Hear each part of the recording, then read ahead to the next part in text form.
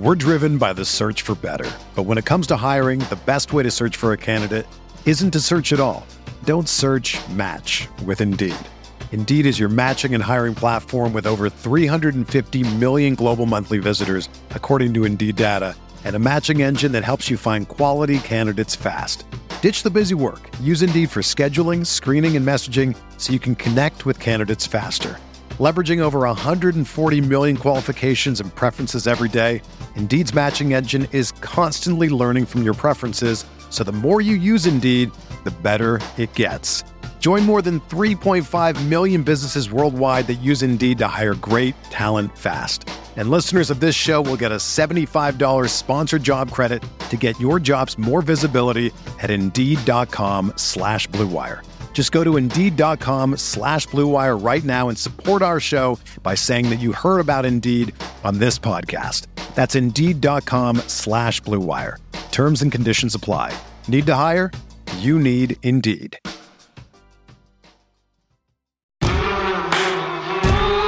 This is the Gator Nation Football Podcast with your hosts, Alan Williams and James DiVirgilio.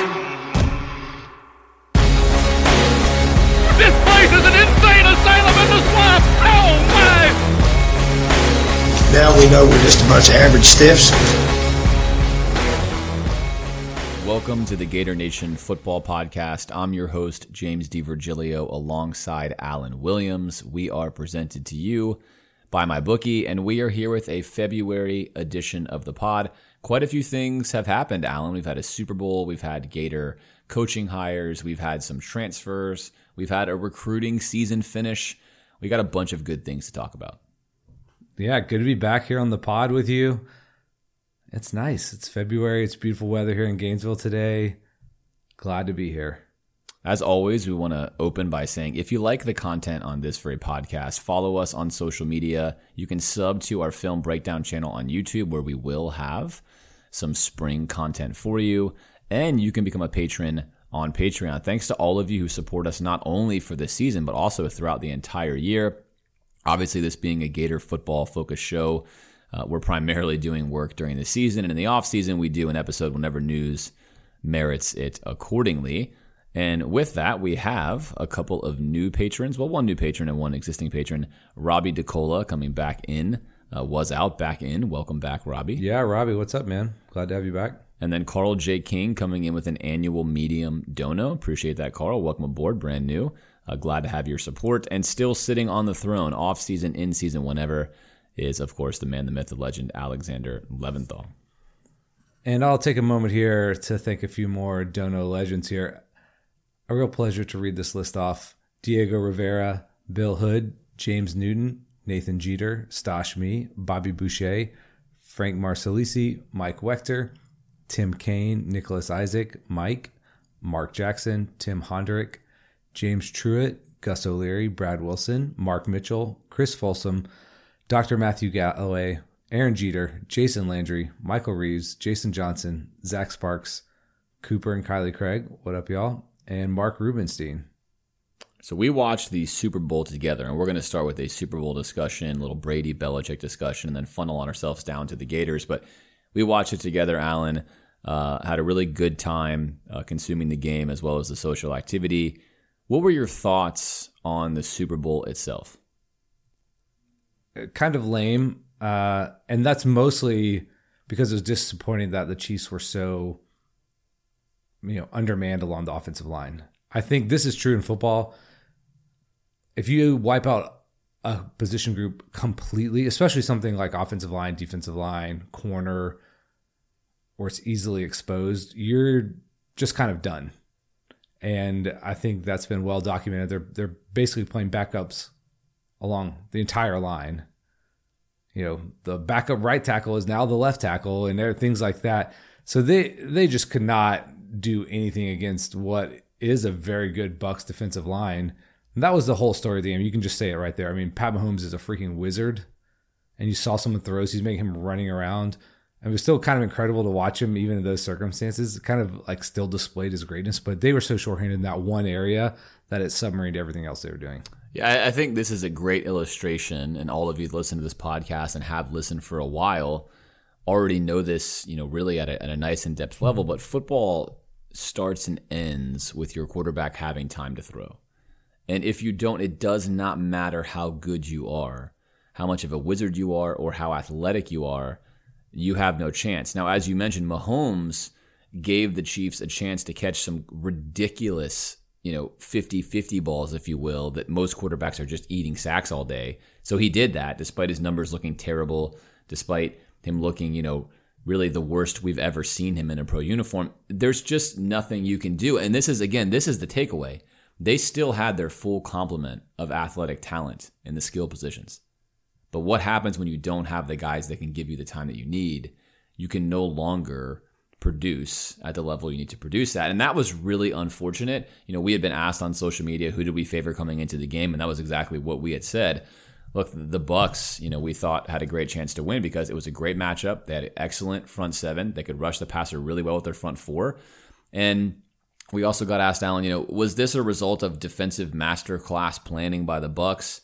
Or was it primarily the offensive line? And the answer is, of course, it was a masterclass, but only because the Bucs were able to get so much pressure. And give credit to them, there were hardly any snaps where they didn't bring at least somebody from a different angle at a different time. And we saw this a lot with Florida, and you don't see this in the NFL very often, but the Bucs were routinely bringing, if they rushed four, they'd bring the delayed guy from somewhere different as the fourth guy. And normally in the NFL, that is not a problem for O-lines to pick up. But it was when you had almost a universally sub replacement level play from Kansas City's offensive line. They just absolutely had no chance. This will, I think, be an asterisk for the Pat Mahomes era. A lot of stuff is left for him football-wise, but no one should look at him and think, oh, wow, I have questions now about what he can or can't do. We sort of just got unfortunately robbed, Alan, of what should have been an all-time great Super Bowl. It would have been really great. And it would have been phenomenal. And that's what I take away from it, is great football lessons for the long term, and also just unfortunate that Mahomes didn't have a full deck to work with to make this game what it should have been. And obviously, we've gotten this far without saying that Tom Brady just does what he does, a consummate winner. Which brings me to this one. This is what everyone's talking about. This has been the debate forever. Was it more Belichick? Was it more Brady? Is it too soon to answer that question, or do we know now that it was more Brady? I think I'm, kind of partial to the Belichick infrastructure. You can take a great quarterback and they can be on very bad teams, existing in this kind of ether where they're struggling. I think you have to have both. If you have a supremely talented quarterback and you have someone like Belichick, you should have a shot to win. And I think it's a fallacy to try to put one over the other. Knowing one is slightly more important. You can debate that, but if you take either one of those guys away, then the other one doesn't have this success. So that would be my takeaway. You can put obviously Tom Brady into a really good situation. He's going to elevate that team. Basically, the Bucs, for all intents and purposes, switched out Jameis Winston for Tom Brady, and they won a Super Bowl. So I think that shows you his power. But I also think you could have put Bill Belichick on any franchise with, a really top-notch quarterback. Maybe they wouldn't have won as much, but they would have been incredibly successful. So I think his talent for organization building and construction of rosters and adapting on the fly through 20 years is remarkable. We'll never see anything like that again. And I think that's the key takeaway is right now it's really easy when you're Belichick. He's not a charming guy. He's not a lovable guy. There's things about him. There are cons about being Bill Belichick, right? But the roster that he maintained and built in the NFL with some questionable practices at times, Sure. Spying on other people, filming things. But what he's able to do in a salary capped league for as long as he did it was remarkable. Even this year's Patriots team, which is woefully undermanned and rather terrible, still was pretty decent when you look at the full log of what's happened. And of course, he spent all year kind of saying when asked about it, yeah, look, this is not unexpected. We won so much in the salary capped world of the NFL. This is what happens. Brady, of course, and this is where you have to give Brady a lot of credit. One, Brady existed with Belichick really well. Two, Brady's obviously a phenomenal leader. If you look at how he molded that team, how he really put things together. And then three, Brady's smart. He chose the Bucs on purpose. It wasn't because he wanted to live in Florida per se or whatever. He chose them because he looked at their roster, looked at his skill set, and felt like he could get it done. He also is able to lure Gronkowski out of retirement. That's just what winners do. It's what Tom does. The respect he has of players across the league as well as his own players is remarkable. Time will tell, though. I think this will be the key, is we're going to find out what happens if Belichick's able to coach another 7, 8, 9 years. I think now he's probably more motivated than ever to coach for a while because he doesn't want to just be attached as you only won with Brady. So we'll see. Clearly, Brady has put himself in an unassailable position. I mean, obviously, he is a major factor as to why any team wins. And this is something that we know. We talk about it on this podcast all the time. It's why I get so geeked up about quarterback play. No one is more important in any sport anywhere than the quarterback. But as you mentioned, Alan, even a quarterback, take a look at Pat Mahomes, can't do a whole lot if the other pieces aren't there. That's why football is such a great sport. That's why I love it so much. It is not an individual superstar sport, but without a doubt, we've never seen the likes of a Tom Brady in any sport, in my opinion. Just a remarkable winner. Remarkable winner. Yeah, he's unbelievable. I think I'm someone who really appreciates the cultural aspects of like building an organization, and you saw the effect that he had on this team, and over time it changed, right? And again, if Tom had said, I want to live in New Jersey and I'll sign with the Jets, of course they're better. Are they winning the Super Bowl? Absolutely not. They're not even making the playoffs. Like, he's not a miracle worker. So I think that's the power of the quarterback position, but also the power of culture making too. I mean, it changed the entire mentality of that team. And, there's other people who are significant to that process, and not just Tom Brady, but, credit to Bruce Arians for letting Tom Brady come in and be Tom Brady too. I think not having the ego of saying, no, you got to do it my way, Tom Brady, I'm the coach here. So it was smart for him to go there. I think they handled it the right way, and they did things that allowed for them to succeed, and they got better along the way. The defense got better. I think every weekend they got really great play from some fantastic players, and they didn't screw it up with their scheme. So all of it has to be there. And Tom Brady, I think, distanced himself so far. Someone pointed this out. I forget where I was looking at this, but let's say Pat Mahomes wins the Super Bowl. Brady's got 6, Mahomes has 2. But in this scenario, Brady now has 7, Mahomes has 1, and he has a head-to-head win over Mahomes in Mahomes' prime with Brady's tail end of his career. I don't think you're ever going to surpass that. That basically I think eliminates, I guess theoretically Pat Mahomes would be so good for so long, but it's hard to think about him winning 8 Super Bowls or even 7. That just feels so far-fetched. Yeah, especially looking at Tom's record against Mahomes in the playoffs now. It's Tom's going to keep playing, though. So exactly. Mahomes will get a shot. We could be watching the same exact Super Bowl next year. Good point. I want to close my Super Bowl thoughts and this conversation with something you just mentioned. I felt like early in the season, Bruce Arians was playing the role of a team saboteur by accident. He was kind of coming out in the media and calling out Tom Brady. He was sort of trying to fit Tom into his which again, we talked about this on the pod actually, his deep read first system, then come back to shallow, which I actually prefer that. I think that's a better way to go for the longevity of football. But Tom Brady was a read shallow, read deep kind of guy. And when you've won a million games and you've won a ton of playoff games, don't change a guy in his 40s. If you were astutely watching the Bucs throughout the season, Bruce slowly faded away with his own system, which we're probably not going to hear the real story until it's in a documentary 10 or 15 years from now. But I have to imagine, Alan, that Bruce wisely and humbly stepped aside from what he thinks is the best way to play offense, which in my opinion is not wrong. I think the ceiling of him having Tom Brady 8 years ago and him running this offense could have yielded to even greater offensive production. But what Tom Brady does is he knows how to win football games. And if that offense in the Super Bowl was a vintage Tom Brady Patriots offense, I mean, it was all the same stuff you've seen before. The same run plays, the same screen plays, the same vertical plays, the same play action pass play. It was the same offense. That's Tom's offense that he brought over there, and slowly through time, because again, this is the key. Tom's a good leader. He's smart. He didn't die on the hill in week 1. He took criticism, and behind closed doors, I'm sure he just slowly said, look, Bruce, I like this play. I like this with our guys. Let's get this going. And he put his feel, his touch, what he liked to do all over the place. But let us not fall asleep on the fact, Alan, that one of the greatest things a leader can do is recognize when they have something special and step out of the way a little bit. That is a very difficult thing to do. Well, and so that should be respected and honored. That's not that he did nothing. That's actually one of the hardest things to do. So again, congrats to the Bucs. Congrats to Tom Brady, obviously. And obviously just in general, like you mentioned, for those of us who like to watch culture, organization, teamwork, selflessness kind of play out, there's something about the way that Tom handles himself with his teammates that is something you want to have in your own teammates, which is great in an era at times where teammates can seemingly be all about themselves.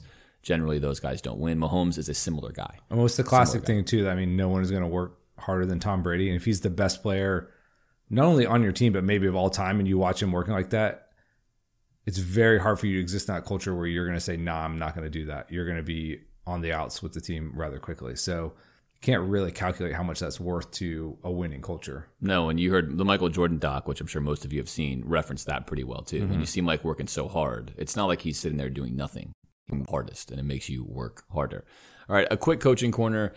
I was skiing up in Grand Targhee, which if you like skiing at all, you've probably never heard of Grand Targhee. Go there. It's absolutely remarkable. It's right by the Grand Tetons. It's in Wyoming. It's like an 80s ski movie in all the right ways.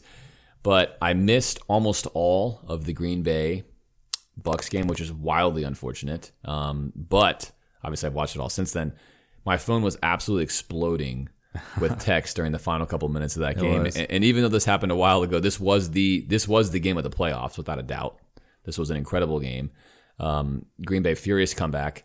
They find themselves down 8, of course, as all of you probably will remember, with a little over 2 minutes left and still 2 timeouts. And it's 4th down for Aaron Rodgers. Not a long 4th down, not 4th and 20, in the red zone, right? And they elect to kick a field goal. Now, on one hand, we'll defend the field goal first. Why would you ever do this? Well, the thought is, if I kick the field goal, then I still have timeouts and the 2-minute warning, I can get a stop. And then on top of that, if I get my stop, a touchdown wins the game outright. That's the thinking. That's the thinking, in my opinion, wildly flawed. You don't have the MVP of the NFL, all of the momentum on your side, down 8, with a 4th and manageable, and not go for that with a chance right then to tie the game, and then you still get a chance to stop them again. Let's say you don't get a 2-point conversion, you kick a field goal to win. Or if you don't stop them at all, you're in the same situation that you were in. So to me, Alan, such a minimal gain by kicking the field goal there, but you potentially do what they did, and you give up your actual in-the-moment shot to tie the game. They never got another shot. You have to take that shot right there. You can't count on getting that stop. They had a shot to tie it. It was in their hands, in their control. You have Aaron Rodgers. They don't give it a shot. What do you think about that scenario and those play calls? I think everyone in the room was completely perplexed while watching it. It's like, what is happening? You're flabbergasted. Everybody around the country is immediately either yelling out loud or into their phones through Twitter or whatever, like, what are you doing? So I think in the moment you made a historically bad decision. I heard someone later defending it analytically, like the percentages of like your kind of win probability it's pretty close doing either one. But I feel like this is the kind of thing that I'm speculating. Analytics is an incredible tool, but it is just a tool, and in the wrong hands, it can become like a knife that you stab yourself with. This is maybe Dan Mullen going for 2 and calling a timeout to go for 2 against Alabama when it's like, okay, that maybe it's helpful. You're glad you're looking at the analytics, but you just lost us the game because you didn't understand the game situation and your personnel. And again, for the Gators, it was simple math at that point. But this felt like a situation where you looked at the analytics and you're like, oh, well, it's about equal. Let's do this. It's like, no. Anyone could tell you that this is the wrong move. The other team is celebrating that you're trying to kick this field goal. It was wrong in so many ways. And if your only defense is like the win probability, I think that's not like where you want to live. And again, we're people who are very pro analytics. We like to talk about win probability and in the decision-making matrix. But this is a situation where you outsmarted yourself for sure. Well, the analytics are helpful, and I think this is the crux of the discussion. The fact that it is basically an EV coin flip or close to it tells you now it's time to look at other factors. And on this very podcast, we've gone through sort of the game theory, and we've actually given out our own litmus test. What do you think your opponent would want you to do? Don't do that. That's what you do in a coin flip. So all you got to do is think, wait a minute, I'm tempted to kick a field goal. What would the Bucs want me to do? They'd want me to kick a field goal. I'm not going to do it because it's a coin flip. But on top of that, you factor in the momentum they had. Yeah. Tremendous momentum. You have Aaron Rodgers at home. You have to go for this. Again, there's some situations where maybe I could defend a field goal. I think it's really hard. But let's assume my quarterback doesn't throw very well. Or let's assume I haven't defensive-oriented team. That and I was going to say that secondarily. So my quarterback, we just haven't converted a 4th and 6 or 7, not all day long, not even close. No one's even close to open. Okay, fine, that's one thing. Secondarily, my defense is absolutely owning them in the second half. They have like less than 30 yards. They can't move the ball. Maybe then you start to say, I'd rather take my chances trying to score a touchdown again when I have the ball, trying to have a better situation. There's times when you could defend that, and that's why you can't just, like you said, Alan, to me, in a football game, when you get close to the end and you're using expected value, again, expected value is if you replay the situation like 1,000 times, and it's like 45-55, that's a coin flip. Even 40-60 could be a coin flip depending on the situation that you're in, right? That's not great enough to say I'm automatically going to do this. You start getting things like 80-20, 75-25, you better start listening to them. But I think you said it well. The EV is not what let this down. This is not an attack against analytics. This is an attack against a coin flip situation where you have to factor in all of the other elements and make the right decision, especially including what that does to your team, what it does to the other team, et cetera, et cetera, et cetera. Aaron Rodgers, for what it's worth, probably handled that better than most people expected he would have, given his past with saying things in a press conference, simply saying it wasn't his decision. He's engaged now. Maybe that's calming him down. I have no idea. You would have to imagine if it were me, I would have probably lost my mind. I don't know that I would have allowed the field goal unit to go on the field if I was Aaron Rodgers in that situation. I mean, I think there would have been like a sideline protest. Either way, wild scenario there. Something I'm sure he'll never forget for as long as he lives. Sports can be like that. All right, let's transition now, Alan, to the Florida Gators. Enough NFL. Let's talk about all the things that have happened with Florida since we've last been with you here on the podcast. Okay, so it's NFL draft season. A few notes here. Kyle Trask out of the Senior Bowl with an ankle injury, so he didn't get to play, and with the limited options that surround this draft process, how much do you think that hurts him? I think it really does. If you looked at how that week impacted guys like Mac Jones, Kadarius Toney seemed to be a massive benefactor. Trask needed this week, I thought, more than any of the other quarterbacks that were going to be there, because he needs to prove a lot of things to the NFL community that helps, I think, supplement what you already see on film. And I thought this was a tremendous loss for him. I have to imagine this ankle injury was serious and not something that he could have toughed it out in, because there's no way, if you're his agent or his support staff, the right decision is to sit this out. He needed every rep he could have gotten there to prove what he's like, what his arm strength looks like, how cerebral he is, how he works with other players, how he does in a camp scenario. So I was really sad that he didn't get a chance to be there, so we could have kind of taken in some of what happened and what didn't happen. Now this will make his pro day, and pro days are so ridiculous, Alan. It will make it important because the NFL does care about that. It's the first time they can ask him to do some things. Let me see what you do in the workout. Let me see how much velocity you have on your pass. So that's going to become rather important for him. But there's no doubt that I think this will have potentially affected his draft stock in some way, shape, or form. I think he could have moved himself up greatly with a good Senior Bowl week, and now he lost that opportunity. Yeah, so this is a funny thing. It definitely affects his, potentially outside of someone just deciding they're going to take him, a consensus around him at least. I think if you're not going to be like a top 10 pick, like the money starts to really shift. So whether he's a second round pick or a third round pick or whatever, he's getting drafted. He's going to be on a team. And then it comes down to really the roll of the dice, like it's for anybody who's not a top 10 pick. Are you on the right team and the right fit? That determines so much of your career and at least how it starts. So that doesn't matter. I mean, you could get in a great situation at the end of the first round or the third round, or a bad situation at either of those slots. That's not the determinative factor. So I think you'll see less buzz around him. He won't be like the hot name as in this part of the draft process. But with quarterbacks, all it takes is for people to fall in love with a guy. I mean, gosh, EJ Manuel went top half of the first round, and people were like, what? When it happened, the Bills fell in love with him and drafted him super high, and people were like, that feels crazy. Christian Ponder going to the Vikings like 9th or 11th or something like that. So, and Trask is better than those guys, certainly. So,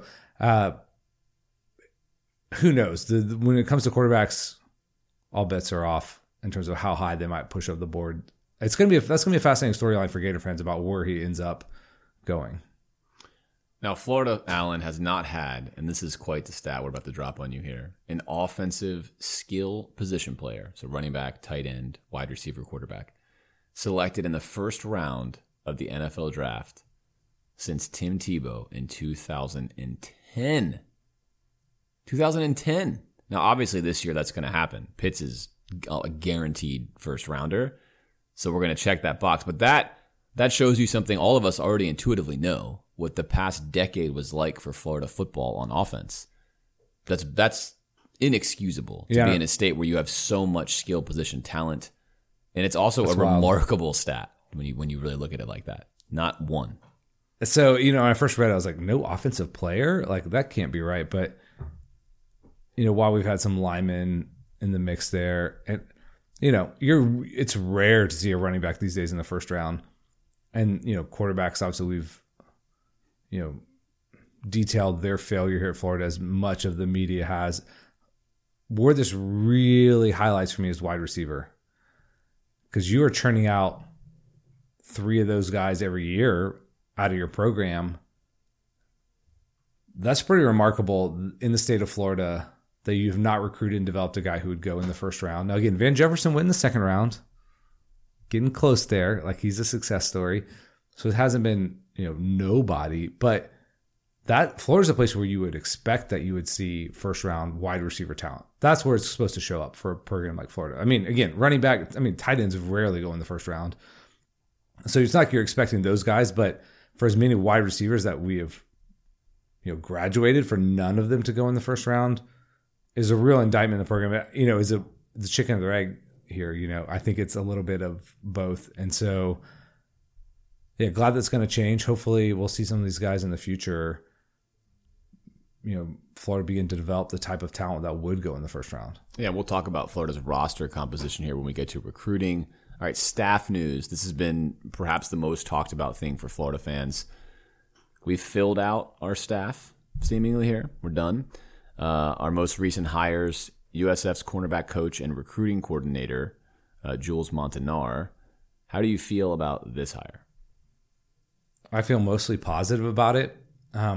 If you were asking me, of course, who is USF's cornerbacks coach, I could never tell you in a million years. So my opinion is only being shaped by his general profile, right? A younger guy who's has some connection to recruiting.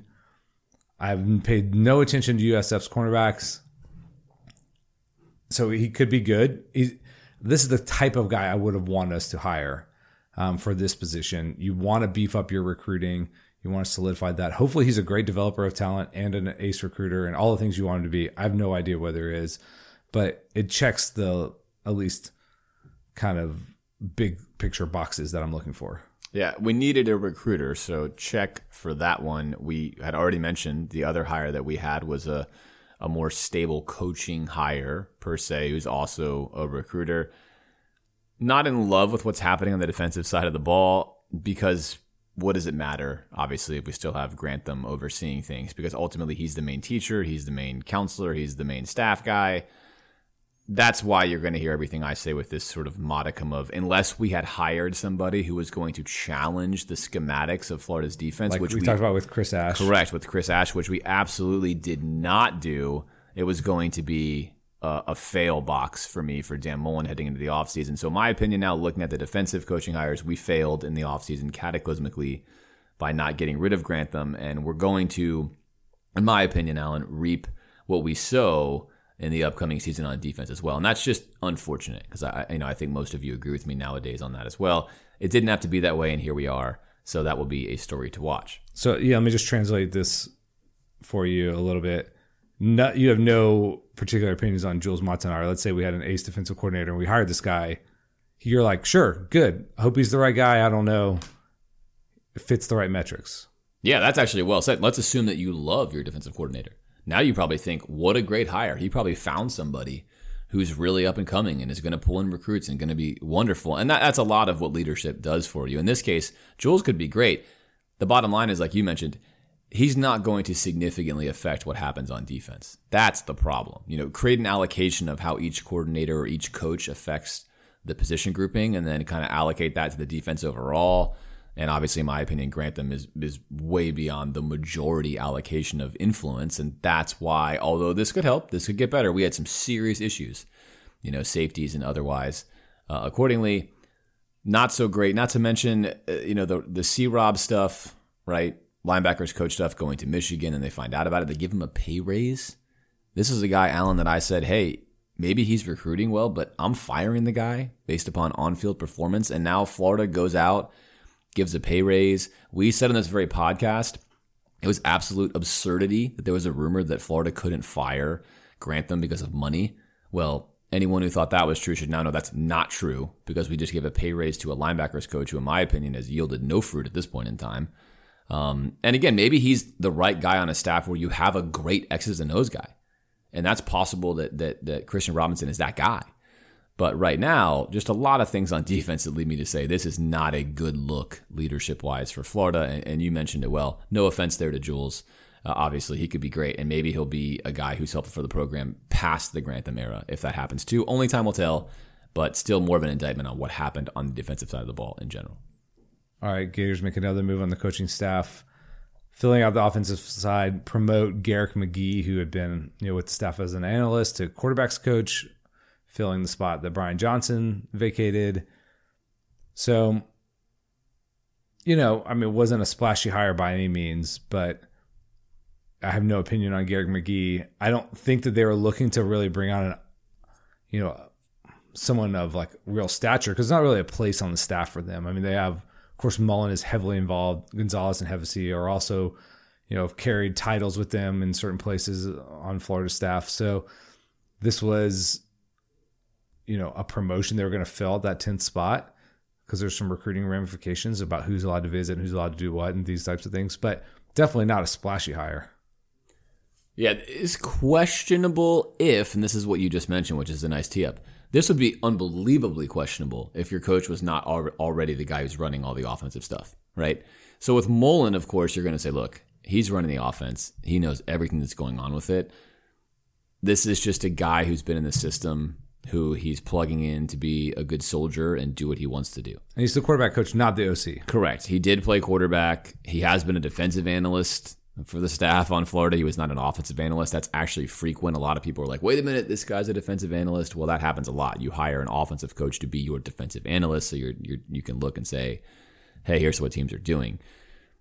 I don't know what kind of analysis he was doing on defense, given our defense last year. But regardless, in general, if you look at his track record, Allen, to me, nothing here is good. He's never ascended past the point that was any good. Whenever he reached a point of being an OC, he pretty much was gone the next year. He's got some really ugly things on the resume with regards to performance when he had bigger jobs. We can wipe all that away and say fine, because ultimately Dan Mullen's the guy. But it's at this point in time that I would be not doing you a service as a listener if I didn't say, on the flip side, I'm going to give you Nick Saban, who now is going to have 3 former NFL head coaches on his staff. Doesn't seem to follow the same methodology that Dan Mullen does, which is, loyalty, friendship, unheralded guys, sticking with whatever. He hires the best absolute people that he can to try to make his organization better. So this hire for me, although we can try to cushion it in the old classic, Dan's running it, what's happening, I don't like it. I just don't like it. If I'm the coach, I'm surrounding my staff. I'm hiring guys that are absolutely the best possible guys that I can get to make my team as good as possible. And I'm recognizing I don't know everything. I need a lot of help. And if I can bring on you, Allen, and you're a young offensive mind, you might be able to add things to my playbook. You might be able to refine my processes. I want the best and smartest possible guys I can get. And I want my culture, Allen, and my organization to be known with hiring the best talent. So if you're a 28-year-old and you're a grad assistant somewhere and you're thinking, I want to be the best I can be, you're saying one day I want to be on Florida staff. And I'm just not seeing that with these hires. So that for me frustrates me. And, yes, Alabama is Alabama. But look, Florida fans, all of you out there, that's who we're competing with. So we either, pack up our tent and go home and wait until Nick Saban retires, or we try to do something about what's happening in Alabama. So far, I'm not seeing a lot of, doing something about it. Well, a couple comments on the Nick Saban situation. I mean, Alabama is always the outlier. I don't think most head coaches would submit themselves to being on somebody's staff other than somebody like Nick Saban. And you have the Nick Saban coaching rehabilitation clinic where people go there like Steve Sarkisian and they come out the other side with a high-profile job. So that's what they're looking for there. I mean, often it might not be good ego-wise to bring in three guys who had just been running their own organizations, but Nick Saban can handle that because he's the dictator and everybody knows that, right? So the Garrett McGee thing is interesting. I was trying to find an alternative usage of this coaching spot, right? Because the NCAA would say you're allowed to have like 10 on-field coaches. They don't specify what those are. It's not like the outlines are offensive, defensive coordinator, position coaches. You could do whatever you wanted. It's tough the way we're currently constructed because you don't want to necessarily hire a unproven guy as quarterbacks coach to spend all your time with your quarterbacks. You're like, is that actually going to help them? Because maybe Dan Mullen is already doing that. I don't know. What it needs is more recruiting, but maybe you don't situate that in the quarterback spot. So maybe you have to get creative about how you align your coaches. We didn't show any kind of creativity here. We just promoted a guy to a job. Do we even need him doing this job? Maybe we do. I don't know the inner workings of our organization, especially inside the quarterback room. And Brian Johnson was the offensive coordinator, and I know worked with quarterbacks. But can Dan Mullen do that? And you cede control of something else somewhere, and then you hire another ace recruiter to fill in for the staff. So there's things you could do and get creative. This feels just like, sure, we'll never know. We'll have zero idea whether this was good or bad, ever. I don't think we could ever quantify what is Garrett McGee's contribution to the program, even if the offense is incredible next year. Well, I might take a different track. We can look at Brian Johnson and say he just got hired by the Eagles. Sure. So clearly, so far, it looks like he added value to the organization. Agreed. If Garrett McGee is gone in 2 years in some other school and he's not an upward move, I think we could look and say, didn't seem like that was super great. So you can look at Ron English, who's with Purdue now. Okay, Purdue is not Florida. I mean, Purdue, fine, right? That's a step down. That tells you a lot about what happened to him. So I think time will tell with this. I think that's part of what I'm saying is like ideally you would want as many of your assistant coaches as possible to keep climbing up the ladder. And eventually, look, people hit their ceilings. That's okay. You're not going to hire a bunch of guys to go win as head coaches. Look at Nick Saban's coaching tree. But it's hard to imagine Garrett McGee at 47, given his background, is going to go anywhere other than somewhere else after a couple of years. And you're going to think, was that a value add? And if so, then what's the point? Like you're mentioning, what's the point of even hiring a coach then if Dan Mullen's going to do it all? Hire a coach you actually need. Like, hey, a guy to get 5-star athletes in the program. I don't know. It's just interesting to me, I think, when you break it down granularly. But I think you're also, Alan, extending the modicum of, look, Dan Mullen is the offensive guy. Sure. But this seems just suboptimal, I suppose, is what I'm saying. Yeah, certainly. I don't know who they would have brought in that would have made me go, yeah. So it's a little bit of a niche kind of fit to add to the staff in that position, especially late in the game where it was. So that might have been a contributing factor. I mean, we lost Brian Johnson pretty late in the coaching carousel. So they could have looked at candidates and said, we're better off elevating this guy who knows what we're doing than bringing in a guy that we're unsure of. So yeah, that's true as well. And that's there's a nice sort of maybe final thought along hiring coaches in general. It's not that any of us are going to look at who we hire per se and know, as you're saying, this assistant coach is going to be incredible. But generally, you want to look at them and think they have moonshot potential. That's what I would say. At some positions. Again, you have to have a staff. You have to have role players. You have to have recruiters. You have to have moonshot guys. You certainly can't have all 10 guys on your staff be future head coaches. That's not realistic, right? But I think you're looking at Florida's staff and you're saying, and I'll pose this to you, who's the moonshot assistant coach on Florida's staff right now? Well, we paid him the money. Christian Robinson. There you go. And that shows my frustration with allocation of resources right now. I mean, and he was going to go to Michigan, which, by the way, seemingly not in the world's greatest position with regards to production and talent on the field. But we can't know these things. You're right. Well, Time will tell. He has recruited well. Some of our best recruits, like in profile, have been in these linebacker spots. They're often listed at various positions, like Diabate. What position does he play? But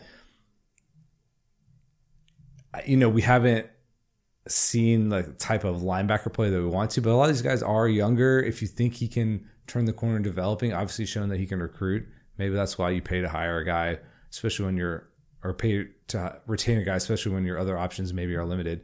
So I don't hate it. I still think it's early. You took that guy because he's an ascending guy, not because he's a grizzled old veteran who can grind out linebackers. Right. And like we said, that hire made sense. We said it when it happened. And potentially it still could in absence of Grantham. And that's why, we've gone backwards to kind of go through this. And Alan's doing a nice job of continually sequencing this. There's more than just one domino. It's not in isolation. So like we said, let's say that we chose to retain C-Rob. We brought in a different defensive coordinator. I feel differently. Because now maybe you, Alan, as the mastermind DC, looks at C-Rob and says, hey, look, this is what you do really well. You keep doing this. Let's clean up this area. And I've molded my staff to make sure that I have coaches and teachers and recruiters, and then C-Rob can learn.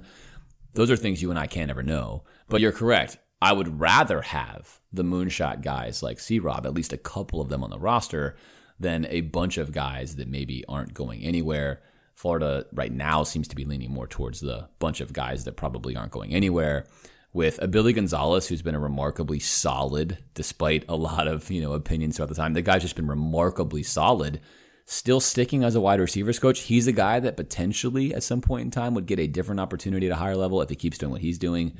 But again, hard to find a lot of coaches where we can say if they left Florida, they would get a better job. We just lost the one who is sort of the ascending star in Brian Johnson. But on the offensive side of the ball, where Dan Mullen is still the, of course, star of the offense. And longevity isn't bad, right? I mean, you look at Clemson. Everyone every year tries to interview Brent Venables, Tony Elliott. They just keep paying him more money. They do have guys leave, but they've had some remarkable consistency, and I think that's proven extremely beneficial for them. So if you create a place that people want to stay employed, they're not going to leave for lateral to marginal improvement. Yeah, assuming they're sought after, which is the dream. The dream is to have coaches everyone wants, and they don't leave. That's true. The home run. All right. Eric Gilbert, maybe you've heard of him. If you haven't, welcome to the podcast, I guess. But 5-star tight end from LSU, who was, I think, the highest rated tight end that they've ever documented. Astounding physical specimen if you saw him on the field earlier in the year for LSU. Transfers, enters the portal, and chooses Florida. I think some people were surprised. I'm not. If you look at what Kyle Pitts does and you thought, I can be him, that's a pretty compelling argument, right? So, again, there's still question marks. He's committed, although I don't think he can technically enroll now till May because he missed the window. There are some eligibility rumors, so he's not signed, sealed, and delivered yet, but huge commitment for the Gators talent-wise. I mean, you will always take a guy of his talent and pedigree, no matter where you might find him. So an enormous recruiting coup for the staff. Yeah, this is better, assuming, and there's some big questions. Like from what we understand, it's very questionable if he's going to qualify right now. There's a lot of issues, but assuming he's able to play in 2021, this is better than taking any 5-star tight end in high school because he's already been on the field for LSU. You already have film on him. We did a breakdown on him the week we played LSU, the week he basically quit the program. The dude is an absolute freak of a tight end. So hopefully we see him in action for Florida. This is obviously yet another massive get for Dan Mullen, who is, despite absolutely not being the king of the high school recruiting market, is the undisputed champion of the transfer portal. And this is a big get. Tyler Rummery, the first fan of the podcast, likes to say all the time, why would any tight end go to Georgia? Eric Gilbert was a strong lean towards Georgia. He's from there. He was homesick. But cooler heads prevailed, and he chose Florida because Georgia essentially doesn't do anything with their tight ends and haven't for a long time. And I think he only could look at, I believe his name is Darnell Washington, a very high 4-star, 5-star-ish tight end. The second-rated tight end on the board went to Georgia, and I think he had like 7 catches last year. So, and it's not like they were overflowing with talent at the tight end position. So, competition there where you can come walk right in, and if you're good enough, you're going to play in Kyle Pitts' spot. And if you think you're that good, come and do it. Now, again, I think he'll be disappointed if he's expecting the kind of production Kyle Pitts had, because he's not going to have Kyle Trask throwing him the ball. But should still be a highly effective player in any kind of offense if you're going to feature him. At least that's his profile. Absolutely. Huge get. All right, it is my bookie time. If you're going to put some action on the games, and there are plenty of sports, of course, to put some action on right now, whatever your preference is, do it with a reputable brand like MyBookie. Make your deposit using our promo code GatorNation, and they'll match you halfway to give you a head start on building your bankroll. So if you put $200 in, you'll get an extra $100 to play with. Joining and depositing is a simple process. It's quick, it's easy, and more importantly, when it's time to get paid, that's quick too. Invest in your intuition to make 2020 winning season. So bet, win, and get paid with MyBookie. Visit mybookie.ag. That's mybookie.ag, and enter our promo code GatorNation for a 50% deposit match. Okay, so it was National Signing Day this past Wednesday. I'll forgive you if you didn't notice. I barely did. If it didn't make it onto your newsfeed, it's because the Gators didn't sign any high school players. Early signing day, the one in December, is now, for all intents and purposes, signing day. Barely a trickle of guys signed this past signing day officially. And it's very quiet nationally. There's very, very little noise. A few things are happening, a few high-profile guys, but not much.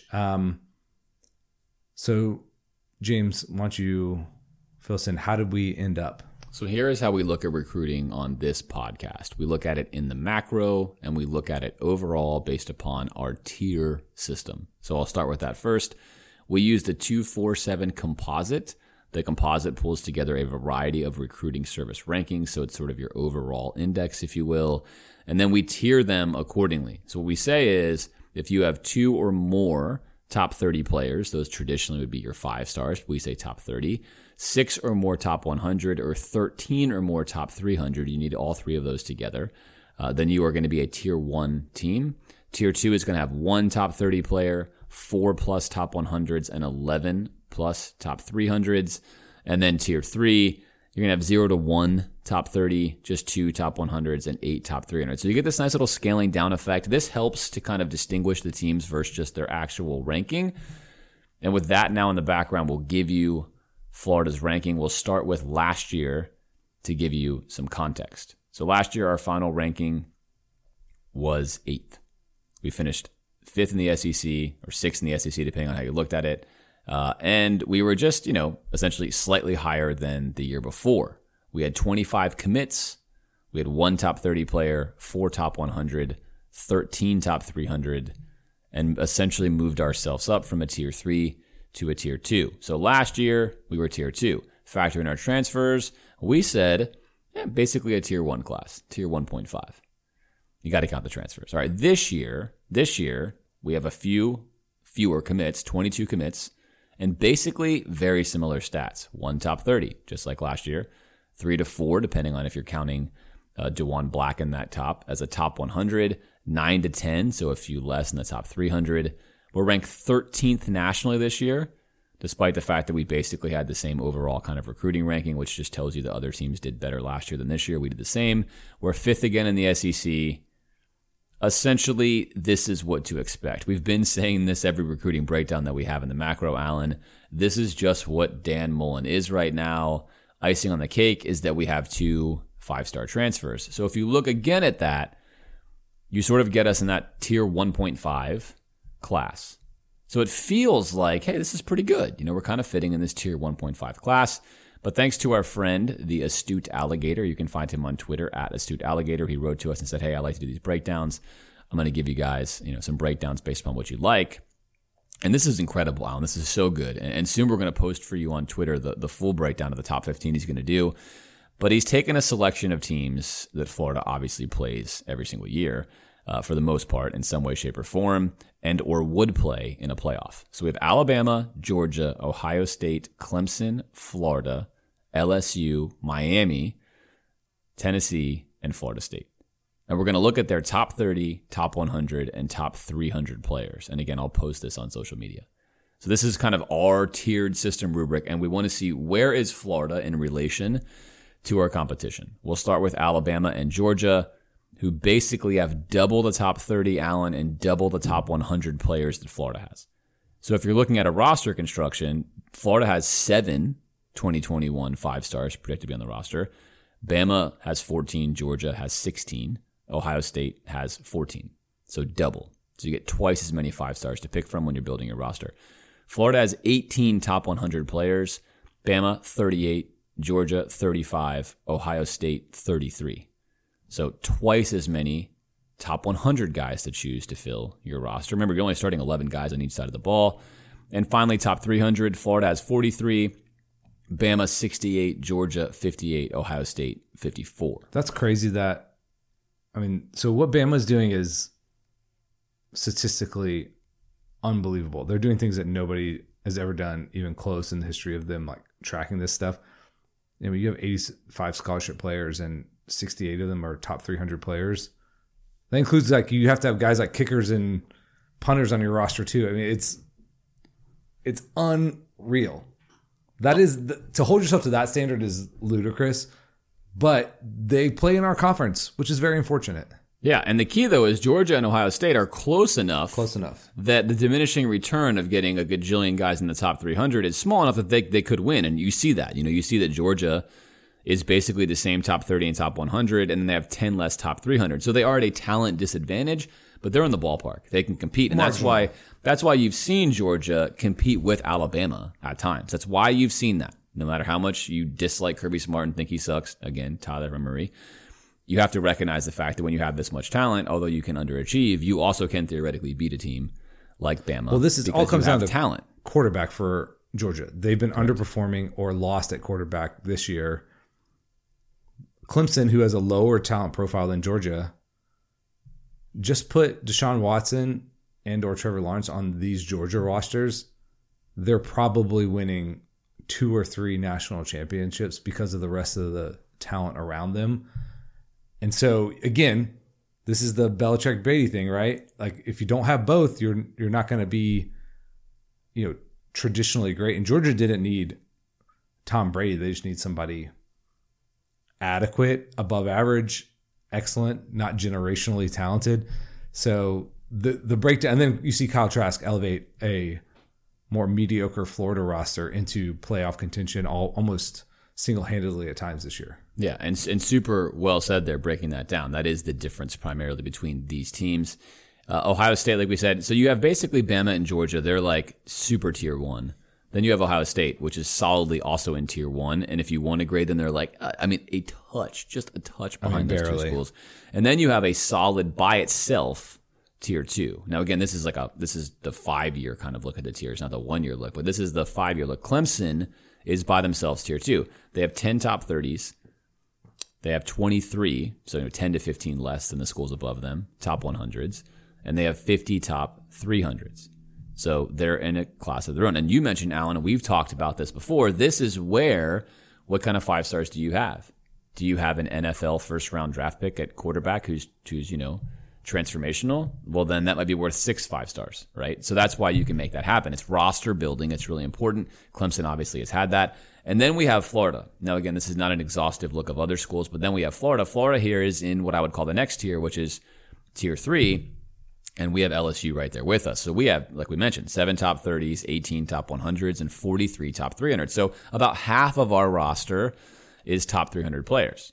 But we're giving a lot of ground up to the schools that we have to compete with, and those are the schools you'd play in a playoff. So basically, we are at a talent disadvantage in any playoff scenario you would imagine, unless we played like a Notre Dame or someone else who was also an upstart. And then LSU is pretty much exactly right there with us, which is kind of surprising. It tells you how LSU's roster has gotten decimated by a lot of things here because they have recruited well in certain eras. They have basically the same numbers. No need to read them. And then you get a major change when you get to Miami, which 3 top 30s, 11 top 100s, and 36 top 300s. A lot of that coming this year. They did very well recruiting. Correct, and that's the key. So again, if you're a Miami fan, you're looking at your relative basis and saying, we are upping our game. That's good. And if you're a delusional Tennessee fan, which are still my favorite fan base, 0 top 30s, 9 top 100s, 31 top 300s, and FSU, which this is remarkable. If we did this 5 years ago, it's been way different.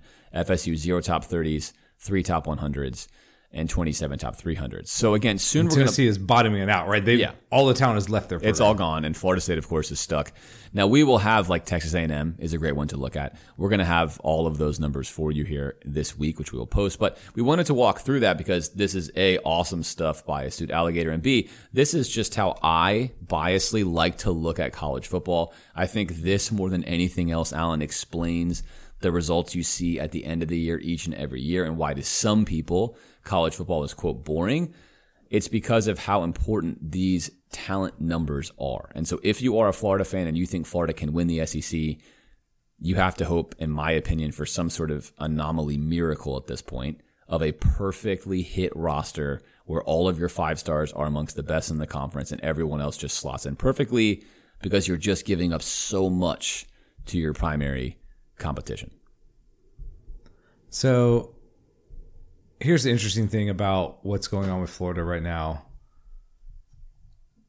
We are in this range where we're competitive with the best teams, but at a talent deficit. And that's going to show up potentially when you have to play, in Florida's case, 3 playoff games, the SEC title game, then 2 more to win a national championship. And that makes that task very difficult if you don't have elite talent. By the way, just as a side note, this next year is going to be fascinating because of the eligibility rules, where a team like Iowa State, who got to keep everybody, and teams at the upper end lost a lot of people, do they, through sheer force of will, claw their way into like a playoff contention? Maybe they can't win the title, but maybe they elevate their current status. So this is going to be a really interesting year moving forward. But Florida, we're in an interesting spot. We've kind of been in this same boat for a little while. Slight improvement. Like if we went back 3 years ago, we are ahead of where we were. So it's not like total just standing still, but not ascending quickly enough, probably by traditional metrics, to the place you would want them to be. Okay. I mentioned this before. We didn't sign a single high school player on National Signing Day. Does that care at all? Does that bother you?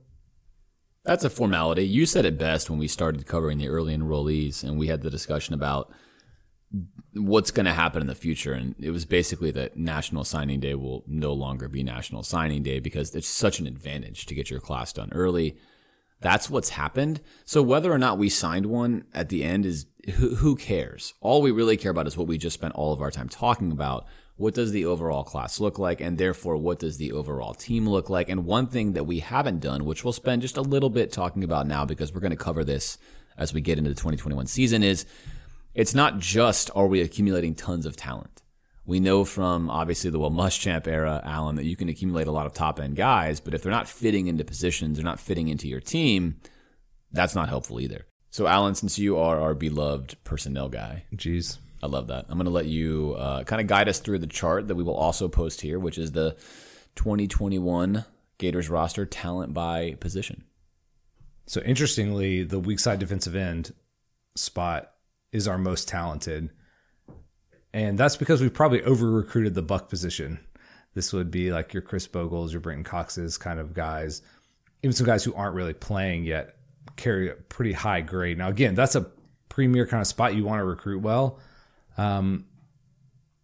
But yeah, it's kind of funny. Maybe we're a little overloaded there. Our outside linebacker, which is kind of the same position as the buck, is our second highest rated position. That just goes to show you where we put the emphasis. And this includes guys like Diabate and then even Derek Wingo, a guy who didn't see the field. There's some talented guys there who haven't really gotten their chance yet or who haven't really been in the program long enough. And then, interestingly, you'll see just kind of a little bit of sliding scale. I mean, Florida's in the 90s for most of these positions, which is a decent score. But then you see some of the offensive line spots. Offensive tackle and offensive guard are two of the lowest, along with inside linebacker. And then it kind of climbs. Safety is just a little bit above them. Defensive tackle is a little above them. Those have been our weakest positions. And guess what? That's showing up in the recruiting rankings. Now, again, you could have offensive guards who are way outperforming the recruiting rankings. We talked about offensive linemen are notoriously difficult to grade.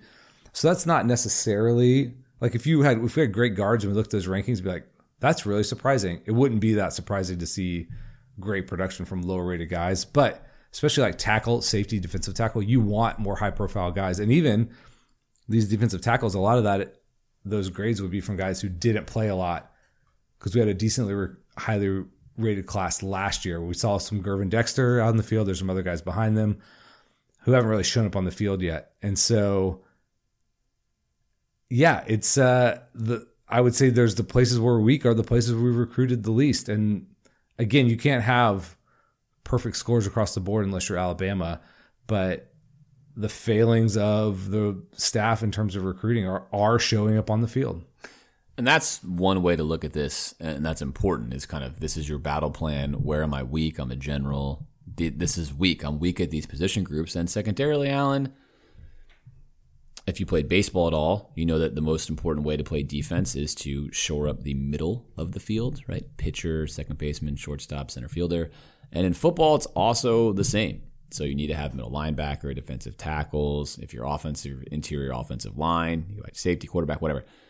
You always start, in my opinion, with the middle, and then you work out to the edges. So the fact that if you're looking at Florida's actual where's our talent, you go weak side defensive end, outside linebacker, running back, cornerback, wide receiver, and then you get to a center field player, if you will, the quarterback.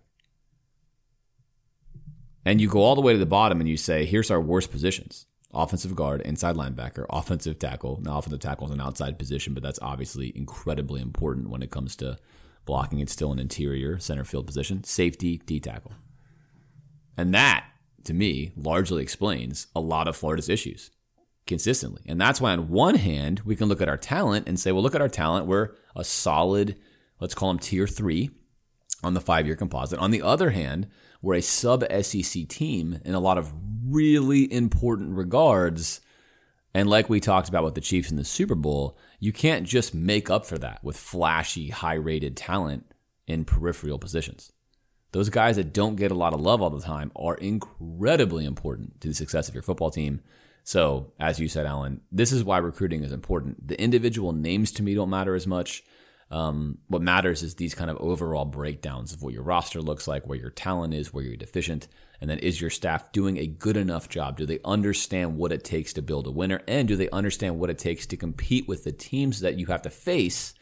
Because every conference has different hurdles, challenges, whatever. You have to build a plan that allows you to compete with the Georgias and Bamas of the world. It's interesting, that kind of philosophical statement. I do think you need strength up the middle of the field, but those would also be the least compensated positions on an NFL roster are guard, inside linebacker, safety. Defensive tackle can vary, but you can put in some guys there to kind of plug and play.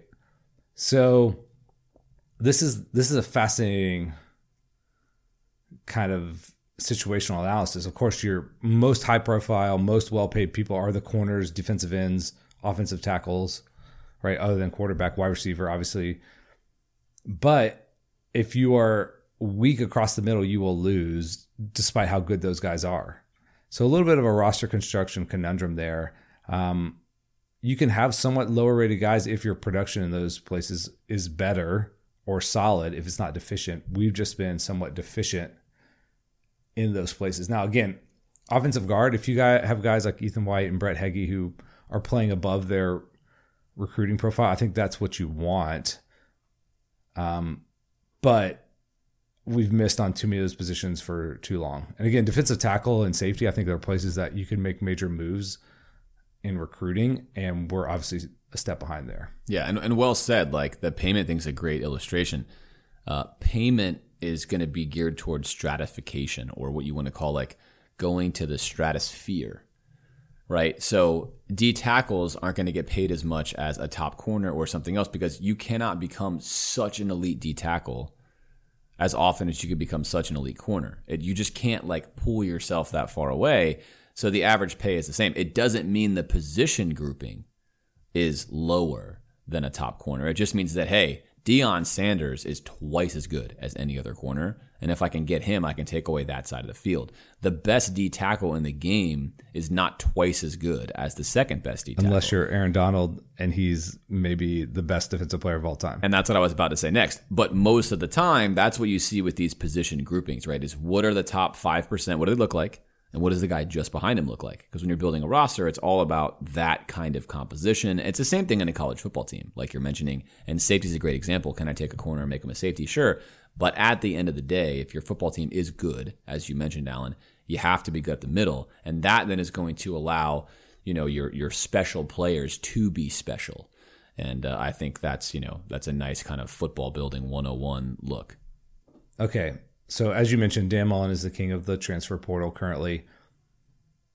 A question that people have been asking, and I've been thinking a lot about, I coined the term portaling. Is transfer portaling going to be a more viable strategy moving forward? Traditionally, it's seen like taking JUCO players or transfers, like you have limited roster numbers of years with them, but they count as in the weird NCAA methodology of like counters, initial counters. And so then you put yourself into this position where, after the Charlie Weiss fiasco at Kansas, they essentially have like 39 scholarship players when David Beatty takes over, which you will never win any games. You have now tanked your program for years and years and years.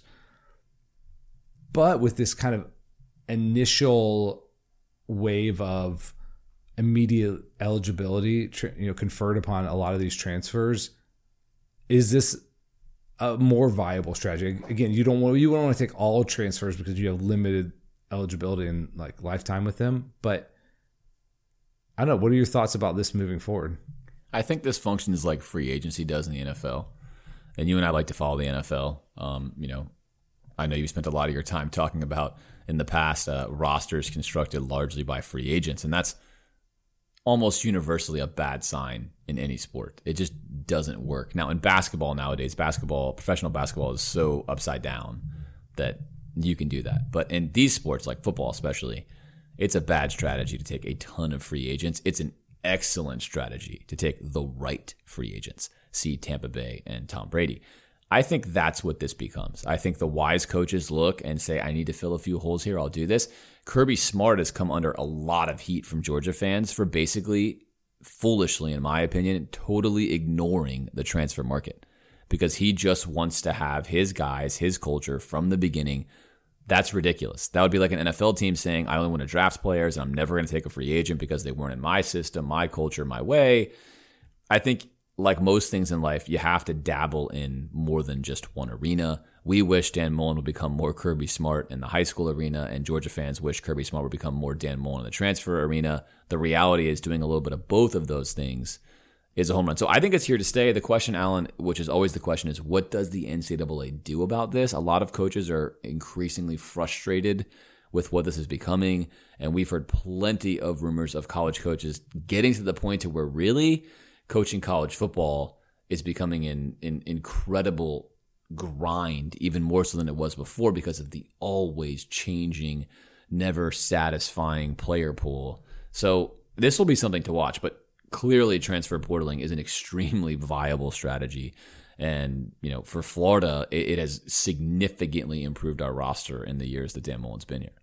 Right. I think it's going to become more important for coaches to understand how this works and how to manipulate it, because you can change your roster quickly and you can add in players. Before it was probably pretty risky. When the beginning of the grad transfer, like to hope every year you're going to find the right grad transfer was probably a fool's errand. It was, kind of the old expression, hope is not a plan. But If it does pass the summer, which I think most people are expecting that everyone will have a one-time waiver, transfer immediate eligibility, that means you're going to be able to take in guys. Now, you're also going to lose guys. So the NCAA is going to have to figure out some of those, initial counters, scholarship numbers. Again, not to get in the weeds with all that. There will have some changes. I think they're smartly waiting because there's going to be unintended consequences, and they don't know what those are yet. So to make a bunch of rules where you don't understand the outcomes would probably be foolish. But I do think Florida being ahead of the game on this could be a tremendous advantage moving forward, that you've already shown success for people landing there. Again, this is why some of these players keep landing at Alabama and Ohio State, because they see a pathway to the NFL, and that is a chief concern of theirs. And so if you're a recruit who wants to rehabilitate, you've seen people go to Florida and become better, well, that's the same type of thing. You're like, I've seen people do this before, I'll go do this too. You have a proven record of doing that. So this is fascinating because, while we're reeling in the 10th, 13th, whatever recruiting class now on the talent composite, which I'm not even sure includes Eric Gilbert, we're 7th. So we're right there in that tier 2 behind, those kind of top 3 guys you've mentioned who are always there, Georgia, Alabama, Ohio State, in there with Clemson, Texas, LSU, Florida, in the mix there. So it puts you closer than you would be with just your high school recruits. So Dan Mullen is kind of backdooring our way into a more highly talented team. Again, I guess it's still new. We're not sure if he can keep it up, but what he's done so far, most of these guys have worked out. Well, not everybody yet, and we'll remain to be seen about DeMarcus Bowen and Eric Gilbert. Can they become productive members of our program? You had a Justin Shorter who was good, and a Lorenzo Lingard who didn't play at all. So there will be some variance here over time. But maybe this is a way for Dan Mullen to bypass some of the kind of inane rules of recruiting high schoolers that he's not very good at and still build a more competitive roster. Again, I think he would have to be better in that first arena, but he can certainly, I think, add on to what he's doing, and he's shown the proclivity to be able to do that. Yeah, totally agree. And to put a bow on what the 2020 talent ranks look like for now, this is your early appetizer, if you will. I'm going to give you the biggest movers and shakers. As an investor, I strongly use momentum and how I invest, and I love momentum in football as well. And so getting an idea of where teams were last year and where they're going to be next year is often a great indicator of what could happen. So Texas A&M, along with Miami, are your 2 biggest movers in the talent ranking. So they've jumped up the furthest in the composite rankings in the 5-year. A&M up 5 spots, Miami up 6 spots, followed by Oregon, Michigan, which is not a positive in my mind because they fell so far. They never should have fallen that far. So they moved up 3, but that's not the same. So you've got Miami, you've got Texas A&M, you've got Oregon, and then you have Oklahoma, who stepped up 2 as well. But Oklahoma really similar tier. So consider Miami and Oregon and Texas A&M. You're kind of changing the nature of their rosters in a positive way that if you're a fan, you're thinking this is good. Your biggest fallers by far, Texas, significant falling, not surprising given what went on there. And then Notre Dame, which is perhaps surprising, falling quite a ways back, losing 5 spots, Texas losing 6 spots. And you have Penn State, Auburn, Tennessee, and Florida State falling 2 spots. So kind of a nice little capitalization of who are the outliers here, who's falling a lot and who's rising a lot. Gives you a nice idea of the teams that could potentially struggle and could potentially have nice seasons. All right, with that, we'll wrap up our football discussion, and we will end here just briefly with a little bit of basketball, as we like to do during this time of year. Alan, I will readily admit this has been the most checked out I've ever been on football. Normally, even if I'm not a fan of what the coach is doing, I tend to still be pretty into it. I don't know if it's because going to basketball games is not what it once was. I don't know what it is. I've followed it. I've watched plenty of the games. Florida, obviously, on one hand, looks like they're doing really well. They get a nice win over West Virginia. They start to kind of excel, and then they lose an absolute inexplicable head-scratcher to South Carolina, putting themselves firmly back on the bubble discussion. It's going to be an interesting close to the season for them to see if they make tournament or not. couching a larger discussion, Kentucky, historically bad. Duke, North Carolina. I don't have an explanation for these things, but if you're a college basketball fan, this season is as bizarre as you could imagine. It's so weird to me. Because of the lack of data points, you're going to see like a pretty big variance, like where we have some good wins and that changes our seed line, and you lose to South Carolina, all of a sudden, whoa, change the discussion. And now we've lost some games against LSU. We're not going to get to play that one. Remains to be seen whether we're going to play on Wednesday. It doesn't look like it.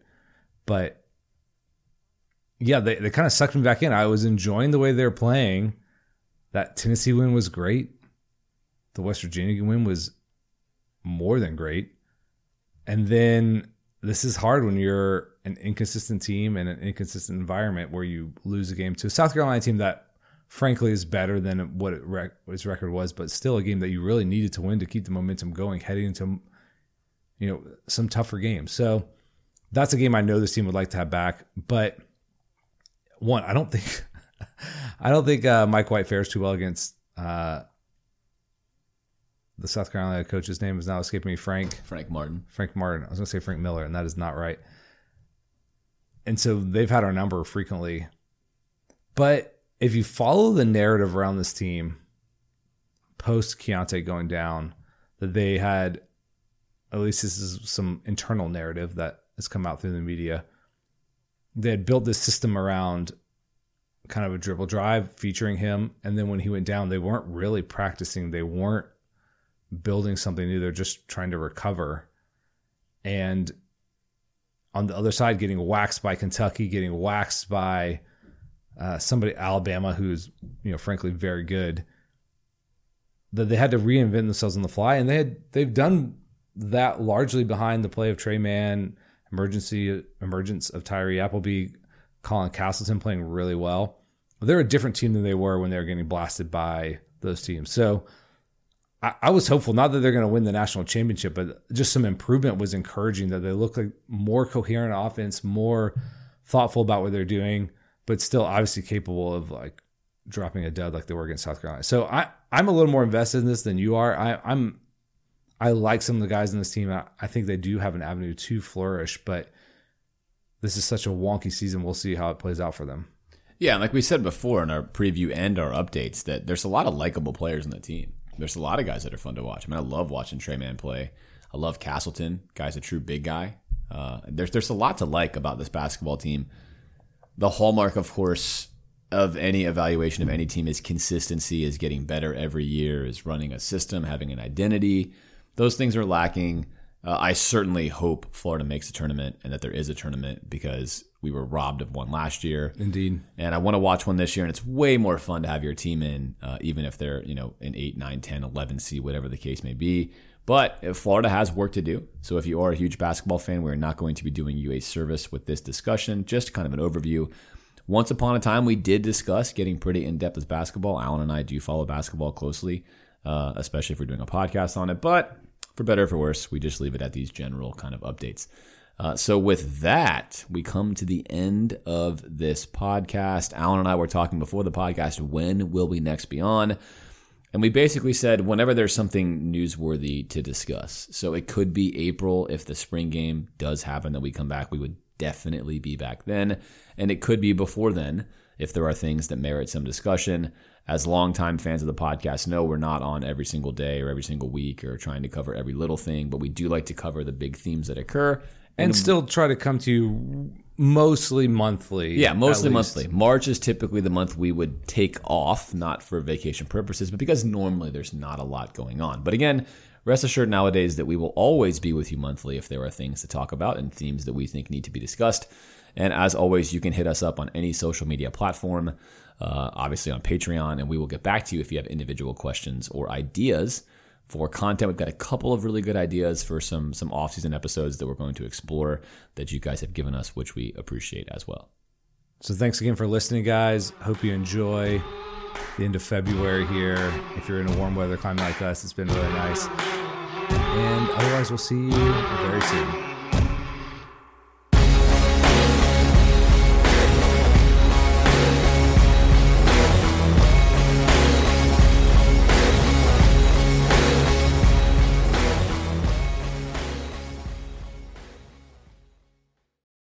For the ones who work hard to ensure their crew can always go the extra mile, and the ones who get in early so everyone can go home on time, there's Grainger, offering professional-grade supplies backed by product experts so you can quickly and easily find what you need. Plus, you can count on access to a committed team ready to go the extra mile for you. Call, click Grainger.com, or just stop by. Grainger, for the ones who get it done.